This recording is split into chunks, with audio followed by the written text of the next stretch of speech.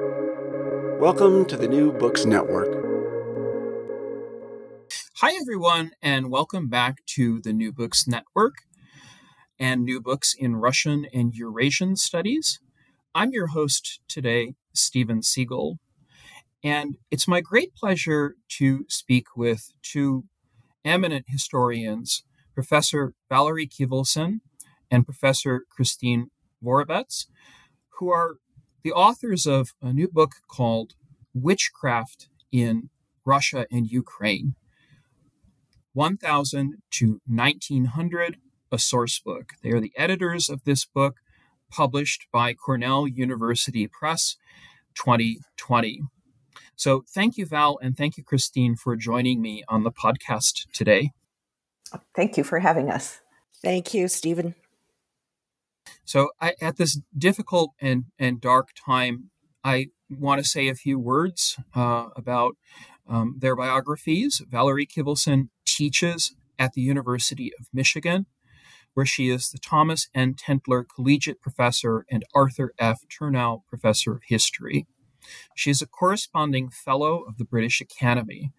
Her publications include Russia's Empires 2016, co-authored with Ron Suney, Cartographies of Tsardom, The Land and Its Meanings in 17th Century Russia, 2006, a book which really inspired me, and of course, the one we'll be talking about today on witchcraft.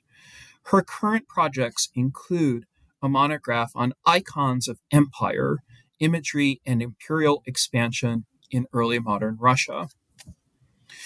Christine Worobec, her biography, with the generous support of the NEH, Institute of Advanced Studies in Paris, Alexandria Institute at the University of Helsinki, and Open Society Institute.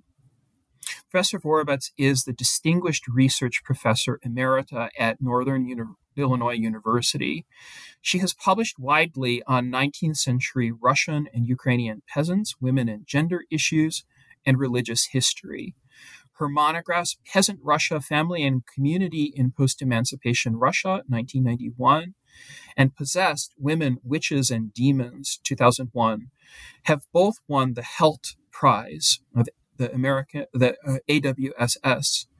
She has received the 2008 Association for Slavic Women's Studies Outstanding Achievement Award and the 2017 Association for Slavic, East European, and Eurasian Studies Distinguished Contribution Award.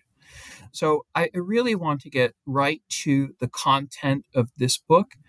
And for both of you, if I may, I'll start with a general question about your motivation, what drew you to this topic, and how you got started. Well, Christine and I both have been working on witchcraft in this part of the world for several decades, number of decades. For me personally, I kind of fell into the topic by an unexpected archival finding when I was working on an altogether unrelated topic.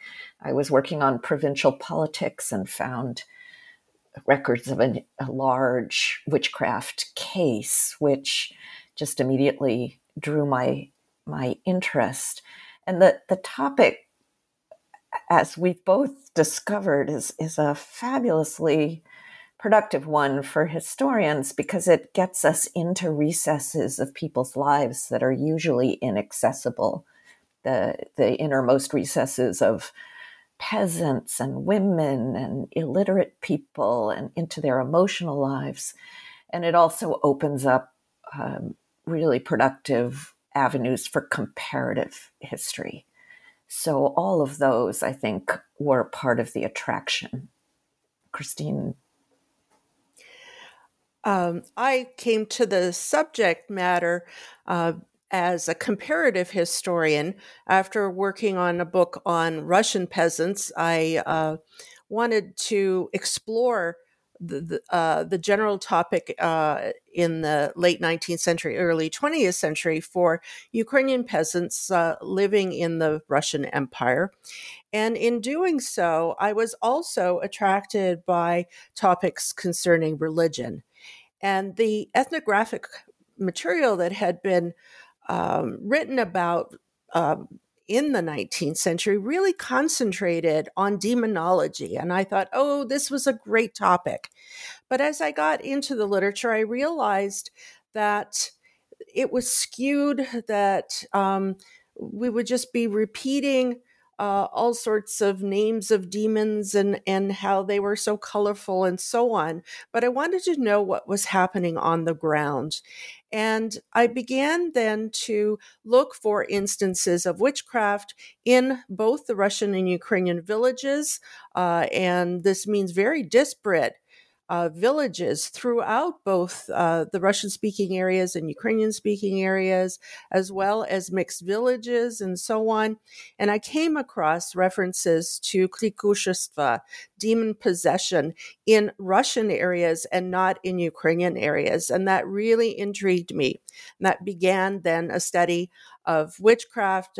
This goes back to, about 1999, and have been working on it ever since. And as a comparative scholar, I am very much convinced that by comparing historical experiences in Russian areas and Ukrainian areas provides just a wonderful window onto the similarities as well as the major differences amongst these areas. And it's not for nationalistic reasons or for some kind of inherent brotherhood existing between these two nations.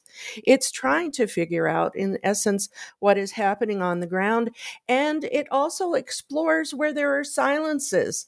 So the absence of klikushество in Ukrainian areas suggests now that that may have been something that was deliberate. I'm now finding some cases where monasteries in Ukraine sent klikushi away, for example, from the Pcherska Lavra to other monasteries in Ukraine. And so I'm interested in how religion was practiced by worshipers at all levels of society. Well, thank you. I think that's a really good jumping off point for many of the questions that I've noted in reading through this as a source book. So my first big question for Val is, really, given your work on centers and peripheries, on cartography and visual evidence and sources, I wonder if you could explain to our listenership your procedures in collecting some of this evidence. If you had in mind a certain geography, or if you had in mind a way of conceptualizing this early modern relationship between the centers and the peripheries in your study of witchcraft. Interesting.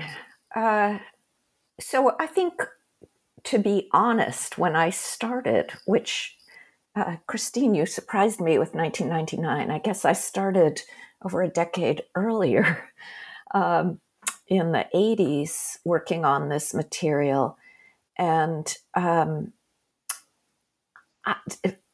quite honestly, I was less aware of peripheries at that time. I think scholarship was so Russian-centric at that time.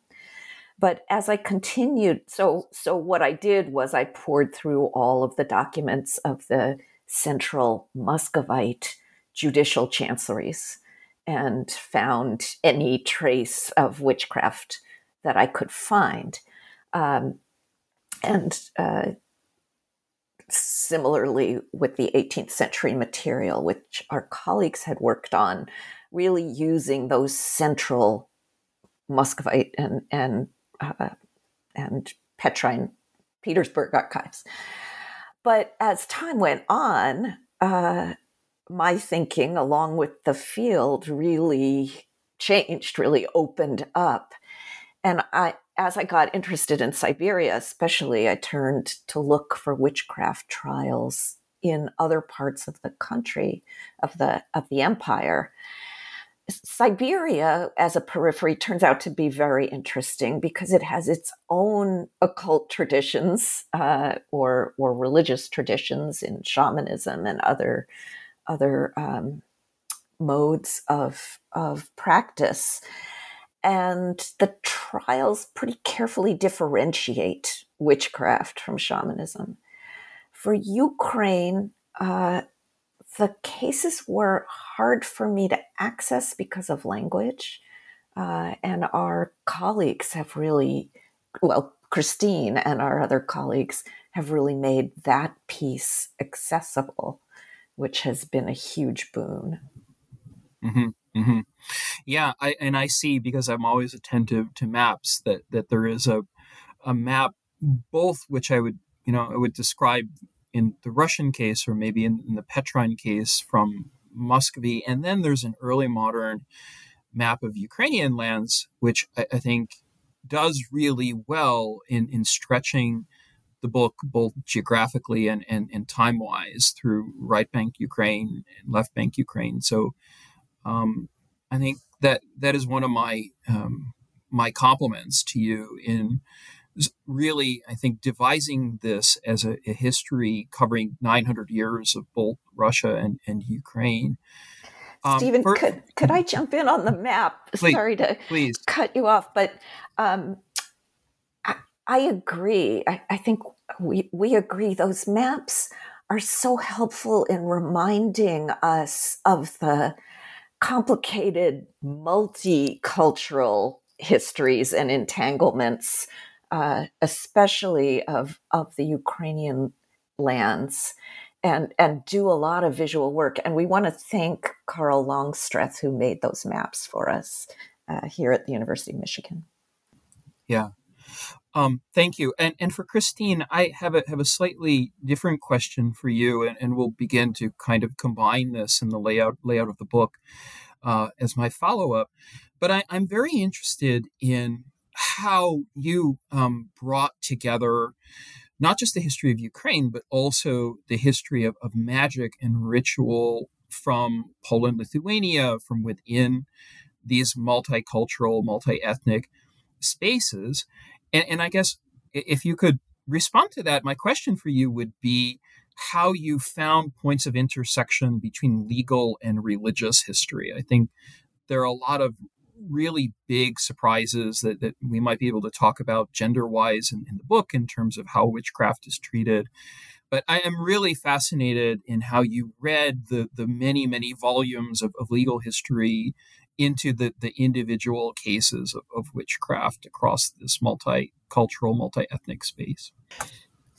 Well, some of this was pioneering work in that, having worked in legal documents having to do with Russian peasant villages in the post-emancipation period, I did not come across cases of witchcraft, but I was really interested in local court systems, what happened in the Volos court, for example.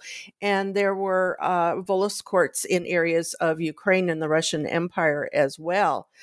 But as we broached this comparative perspective of Ukrainian and Russian witchcraft, I certainly had been dependent initially on ethnographic reports, which are very different than legal documents and understanding legal structures. And so in putting together this source book, we had to do quite a bit of original research in trying to uncover, in essence, what Saxon law was like, because Saxon law and various other Germanic laws were really part of the Ukrainian experience. And that is very different. Magdeburg law, really investigating it to see, reading the law codes that were peculiar, and I use that word in a positive way,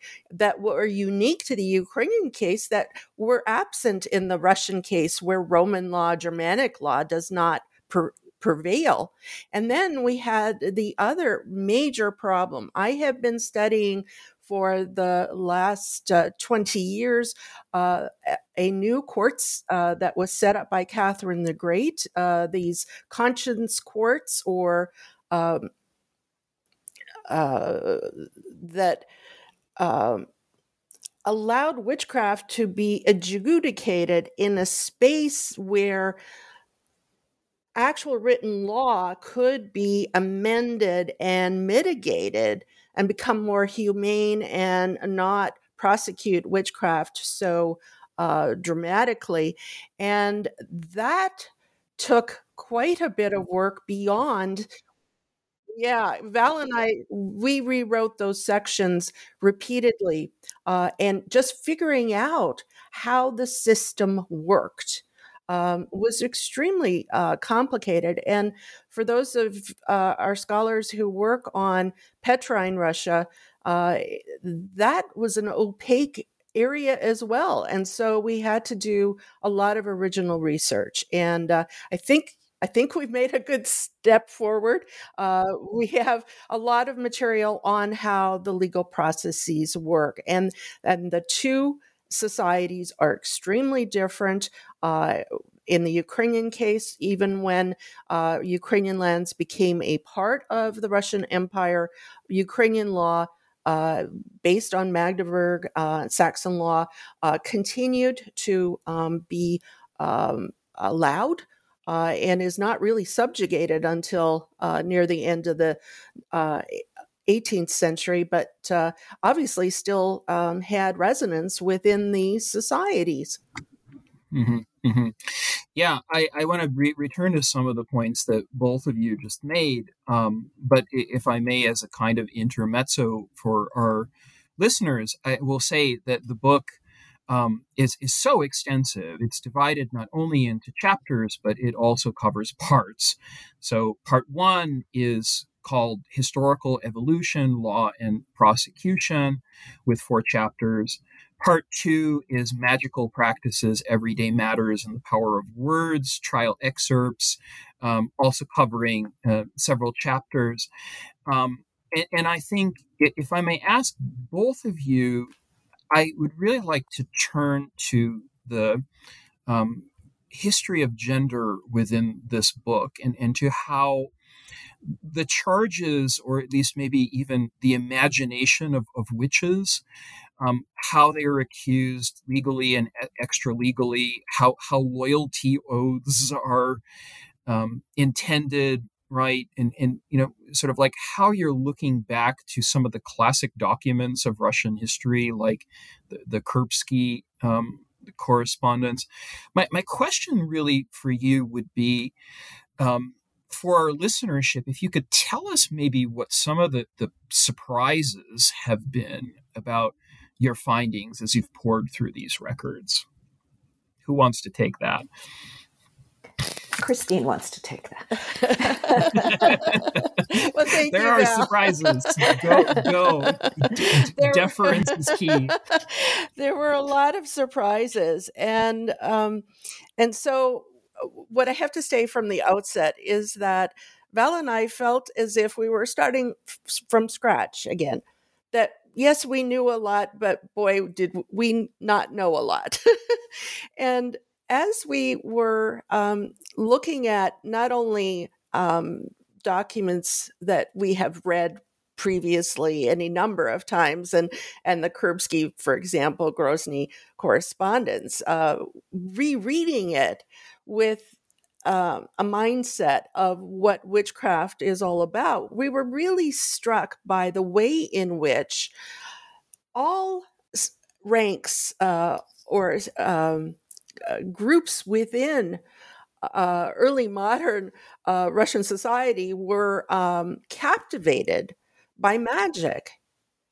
And when, we used to talk about political witchcraft as something that was specific to the upper classes, or were specific to any individual who may have made an aspersion against the crown, that is a very old-fashioned way of thinking. The political was everywhere as people are trying to understand their relationship to authority, and people are protesting serfdom. They're reacting to and serfdom comes gradually in the Muscovite lands,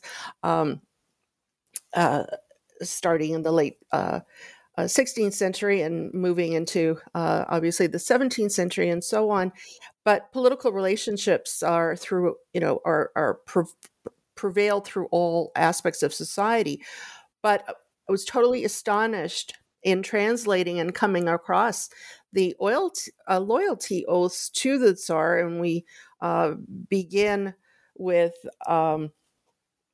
the oath that was given to Boris Godunov. And the language is full of magic and evil that can be thrust upon not only the Tsar, but his family and any progeny. And it continues in loyalty oaths through the 17th century in slightly different formats. The actual oaths to Godunov and Shusky have magic in the actual oath, whereas under the first two Romanovs, we have a more standardized, I suppose, oath, but there are oaths given by anyone in the Tsar's household or the Tsarina's household that are full of references to magic. And these are, servitors have to and had to provide oaths that said that they would protect the Tsar and his family from any kind of evil, herbs, curses. It's full of very detailed language about witchcraft practices that we see on the ground in villages. So the widespread aspect of this witchcraft is really quite astounding, and it lingers into the 18th century.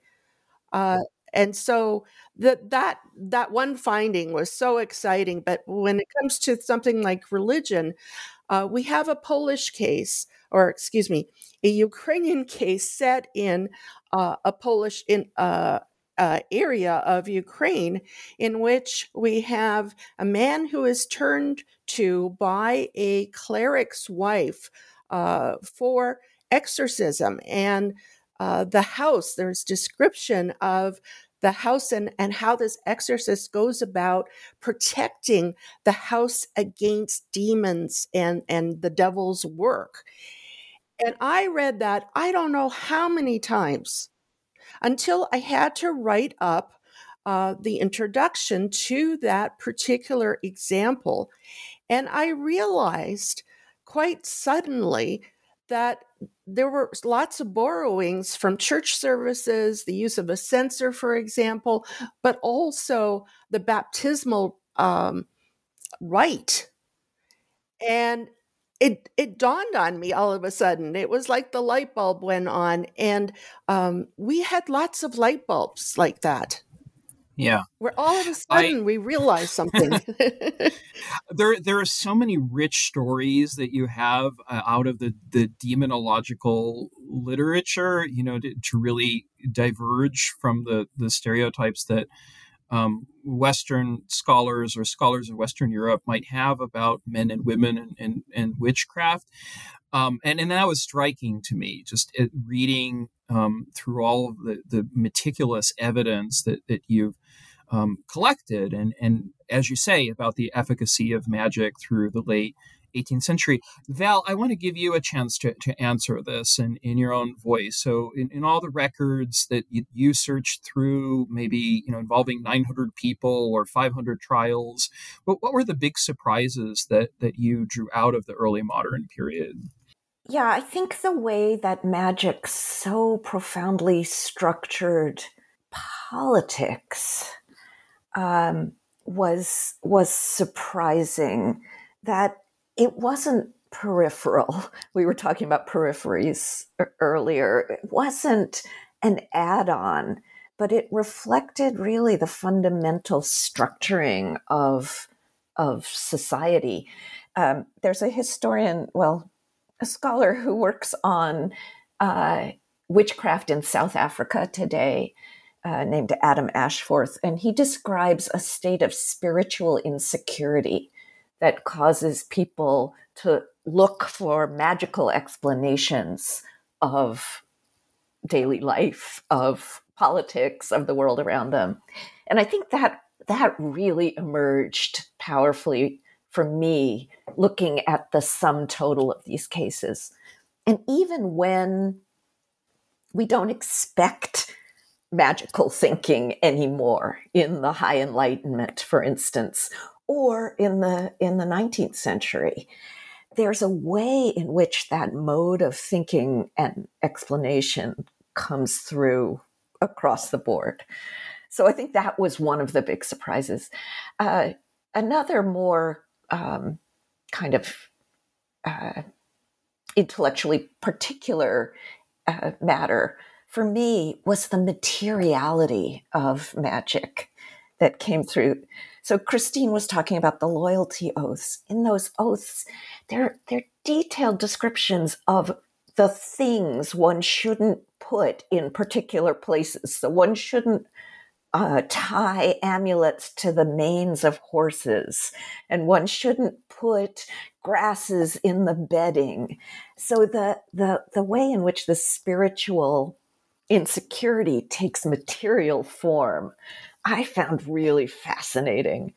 And we keep finding more and more little tidbits that we wish we could put back into the book about the meanings of, we were just talking about milk and honey, which are standard parts of love charms and are prohibited in penitentials. So the way that perfectly ordinary, everyday stuff of life objects can be imbued with magical power and magical danger was really striking to me. Yeah. And there's so much work, I think that is being done really interesting ways on materiality and material culture.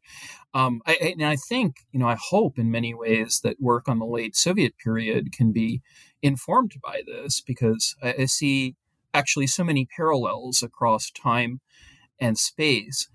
I did want to ask a question about church codes and written law. So I think sometimes when I'm teaching my pre-modern course, for lack of a better word, or East Slavic world course, about the Sudyebniks and what is actually in the content of not just the Sudyebnik, but also the conciliar law code and church codes. Could you maybe, for our audience of general listeners here on New Books Network, talk a little bit about the transformation in the 17th century, or from, let's say, the 16th, 17th century to 18th century under Peter the Great? What happens to this law code? I mean, what actually happens to the Sudyebnik, the Ulozhenie, in terms of witchcraft? Because I see this as a really important dividing line, one way or another, for the way scholars treat the question of secularization and westernization, or maybe don't get the full picture of that, if that's a fair question. So to either of you, please. Yeah. So I'm not exactly sure where the question was leading in terms of secularization, but let me talk a little bit and then tell me if I've addressed your question. So again, one of the discoveries that we made when we looked at all of the laws together, we both knew these laws, but there's something in the process of examining them the way one does for a collection like this that casts them in a new light. It became clear to us that witchcraft legislation was spotty, erratic, inconsistent.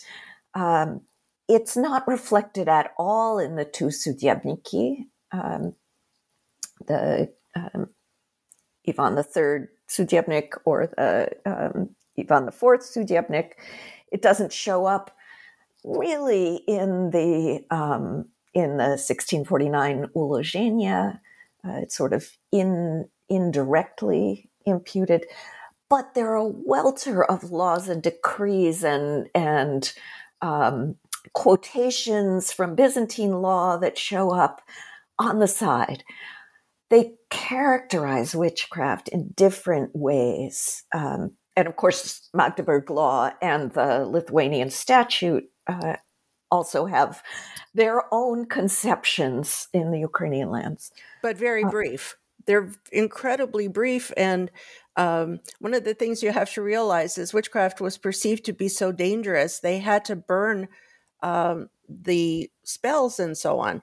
They didn't keep because they were perceived to be extremely dangerous. So sometimes you have references to witchcraft without using the word. It was perceived in and of itself to be dangerous. And I think this is something that really has to be emphasized.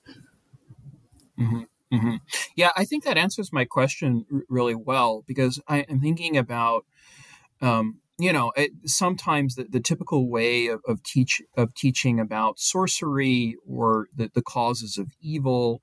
I actually wondered if you could shift a little bit away from law and religion to the ethnographic parts of this book as you collected sources. So could you tell us or tell me about which sources you see as somehow central, if that makes any sense, for getting at this issue of bewitchment?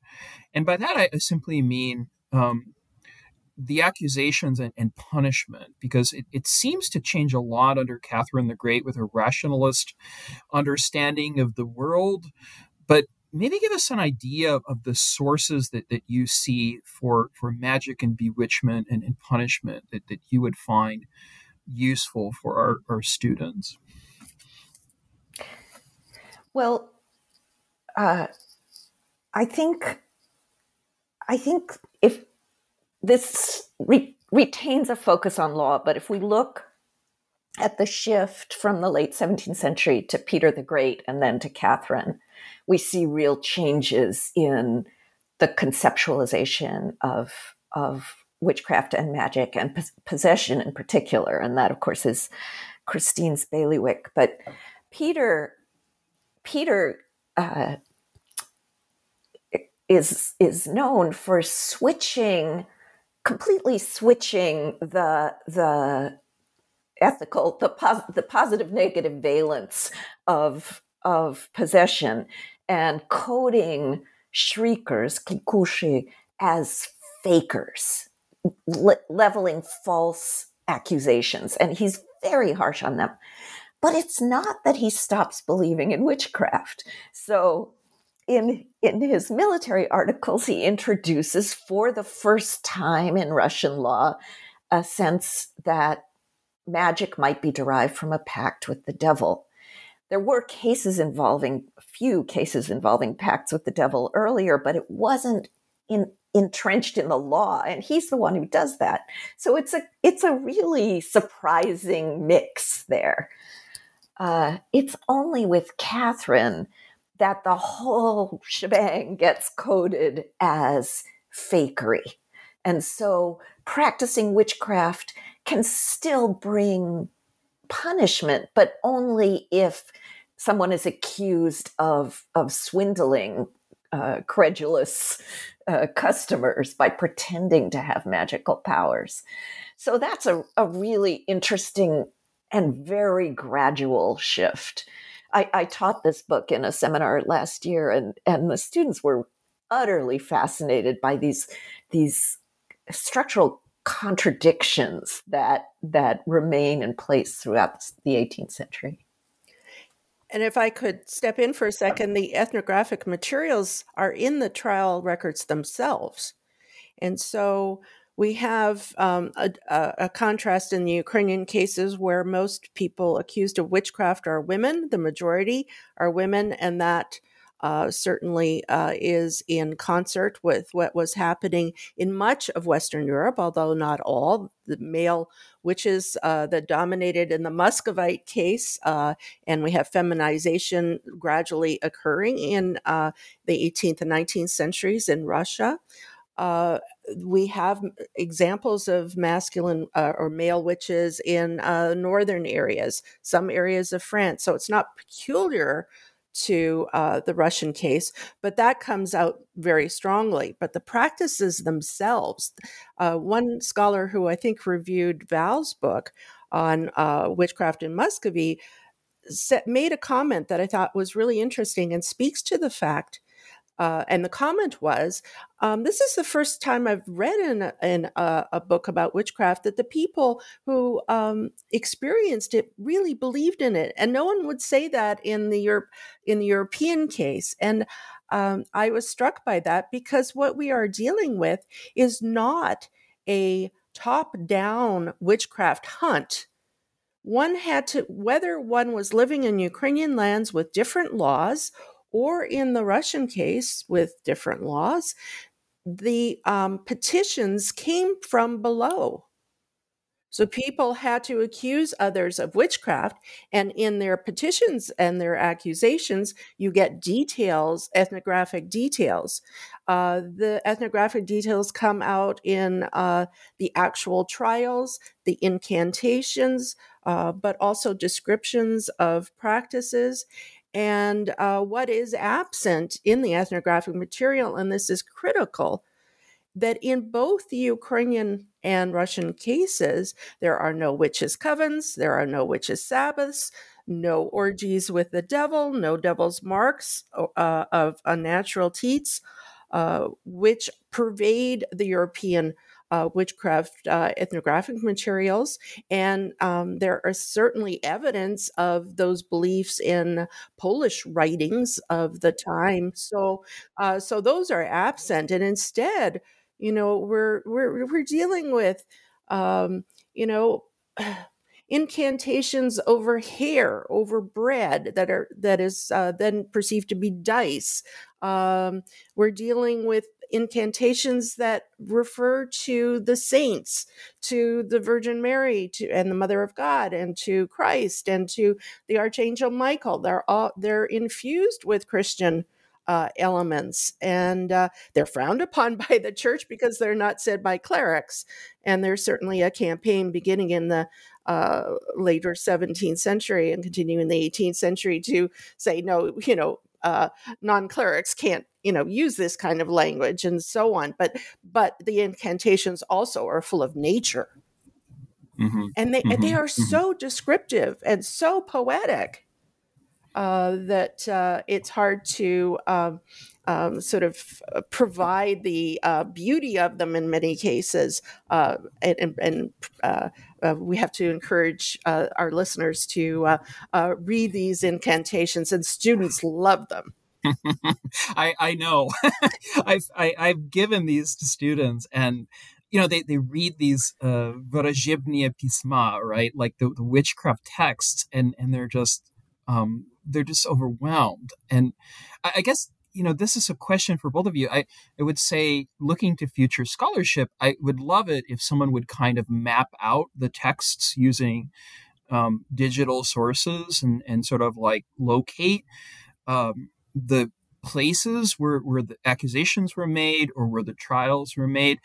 And that, kind of brings me thinking about this as a source book to larger, bigger history and historiographical questions in the field. And this is for early modern Ukraine, for Poland, Lithuania, for Muscovy, for Imperial Russia, and so forth. I wondered if you could say a few words about this tradition of literacy and orality. And here, I guess, drawing from the magical writings, the very fact that they survive, as you point out, is quite remarkable, given the fact, without putting words in your mouth, that the clergy often were the people who were collecting them. But I wonder if, again, like begging and treating your voice here as historians, if you could talk about the ramifications for the study of the politics of accusation and witchcraft in and beyond the 19th century, because after all, you've covered, my goodness, you've covered 900 years. Who in the right mind would do that? But you did it, and you did it like really, really well as a compliment. So now, I guess I would like to use some of this time to ask you about larger implications for how we as scholars might research these politics. One of the things that struck me just as you were speaking, Stephen, is the fact that in the Ukrainian case, unfortunately, what we have are trial summaries, and they tend to be rather short. It's very rare to get into a much more detailed trial record, as a result of which we haven't been able to come across actual incantations. So that doesn't mean that they weren't used.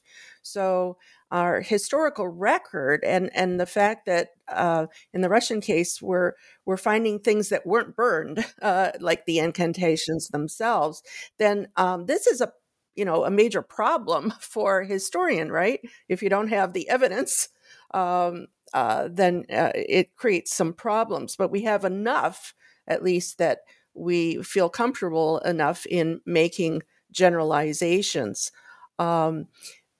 I think once you get past 1900, we sort of use 1900 as a cutoff, not to suggest that these ideas and practices about witchcraft suddenly died. They certainly didn't. We had materials that we could point to for example, newspaper reports and there was one in an Odessa court where a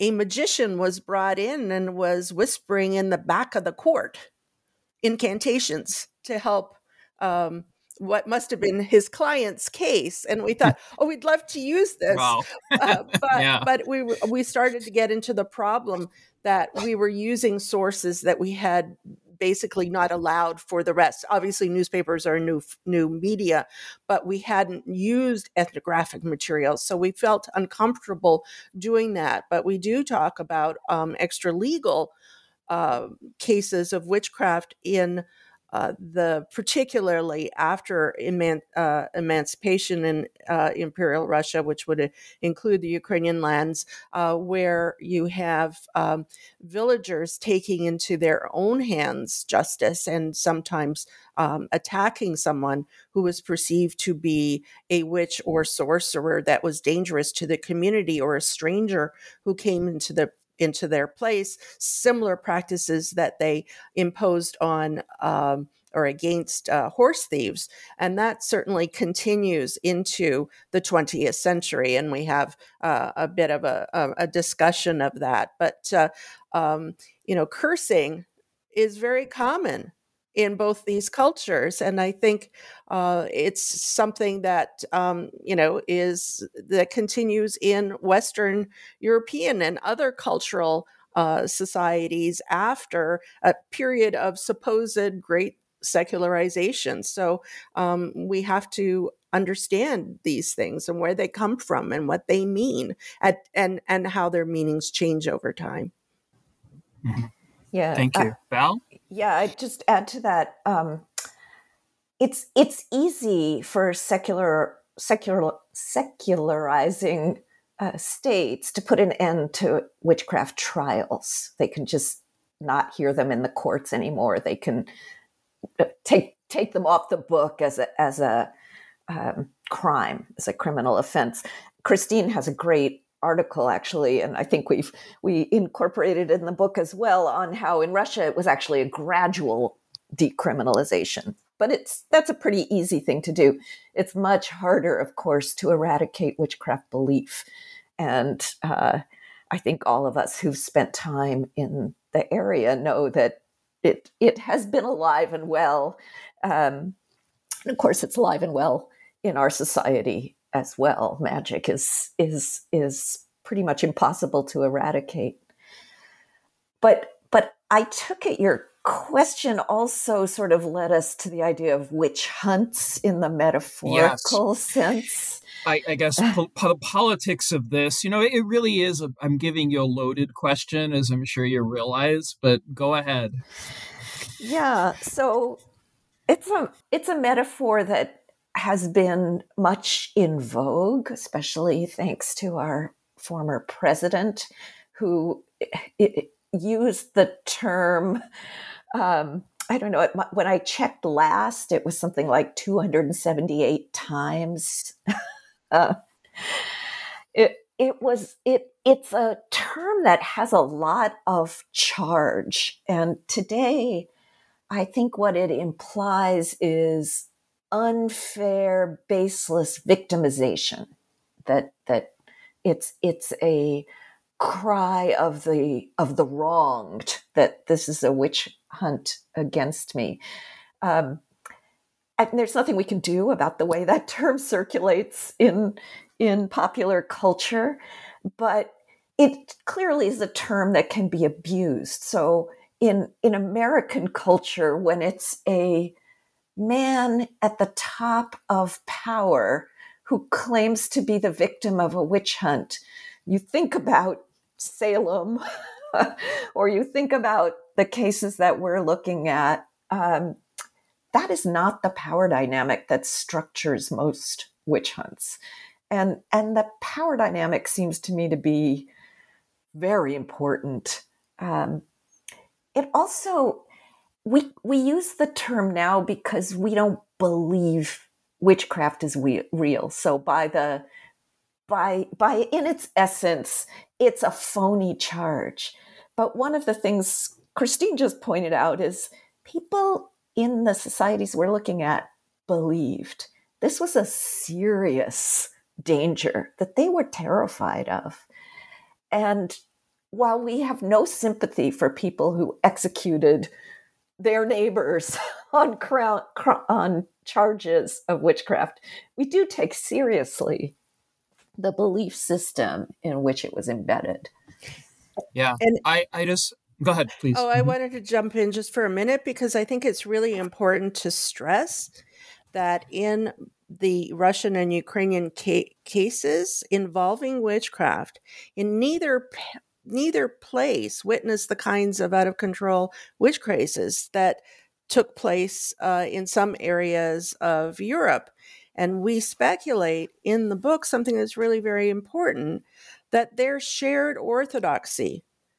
Even though we have the Union of Brest in the Polish lands where Ukrainians lived, even though that went Catholic in terms of agreeing to the supremacy of the Pope, but retained Orthodox rite, witchcraft persecution was far less extensive and less lethal in comparison to many parts of Catholic and Protestant Europe.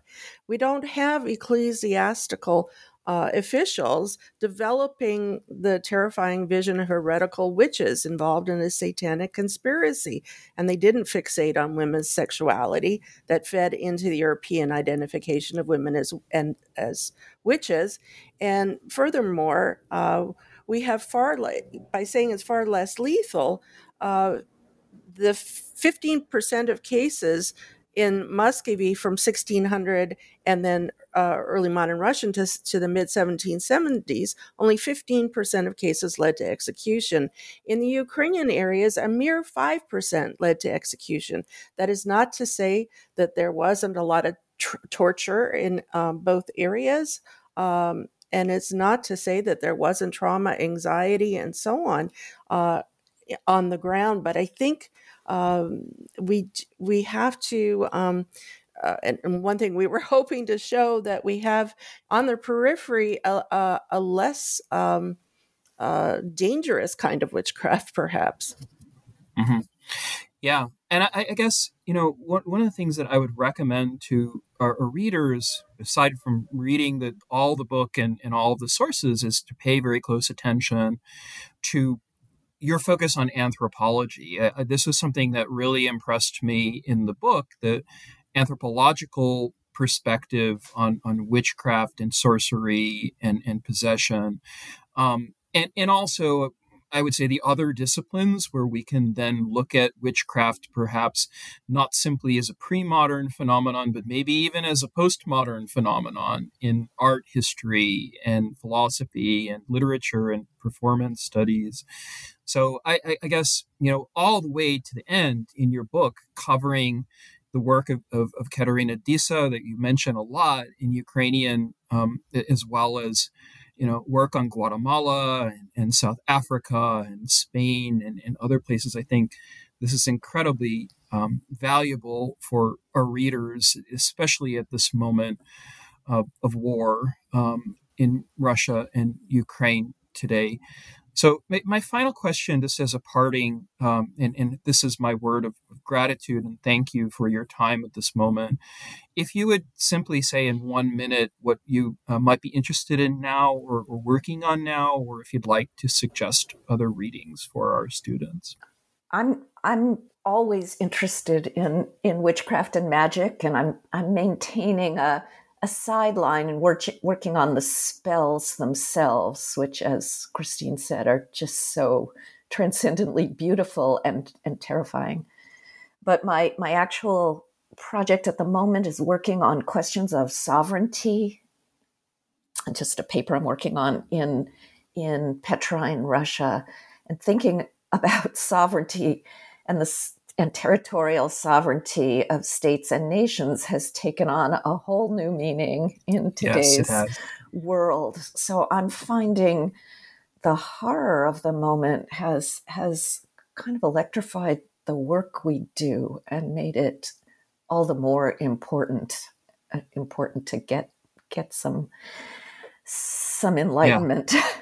On the I wouldn't disagree. Really. Thank you. Christine, your I'm interest? continuing to work on decriminalization as it was understood by Catherine the Great and the ramifications of that, which still allowed witchcraft to be adjudicated and prosecuted in courts until the mid 19th century, and its complicated story. But most of my attention has been on two projects, one comparing pilgrimages of Russian Orthodox believers, regardless of their ethnicity, to sacred sites, and through the prism of individual monastic sites that drew pilgrims. And so I've worked extensively, for example, on the Pecherska Lavra in the 18th and 19th centuries. And I am now in contact with someone who's giving me a lot of information about Pochayiv, which is really interesting. And I have also interest in Solovki Valam, obviously Holy Trinity, St. Sergius Monastery in Moscow, and pilgrimages have had a revival in this pre-war situation. The fact that Svyatogorsk was bombed the other day was horrifying to me, and to see the number of churches that have been bombed in Ukraine and the wholesale destruction is totally hypocritical on the part of the Russian authorities, where they're bombing their Orthodox parishes. And it's, of course, very disturbing. But beyond that, I have been doing a lot of work with the post revolutionary situation in what became the Soviet Union, and that is how people practiced religion under an atheistic regime, and the resistance to that atheism, and the way it is so powerful. It's really just inspiring materials that I'm uncovering that people have not written about. Yeah. Well, I think we are completely out of time here. on the New Books Network. And I simply want to say thank you again at this really hard moment for joining me in a conversation about this book, Witchcraft in Russia and Ukraine, 1000 to 1900, a sourcebook. It is edited by Valerie Kivelson and Christine Worobec, published by Cornell University Press, available 2020. It is also available in paperback. Thank you, Professors Kivelson and Worobec, really for your time today. I'm so grateful.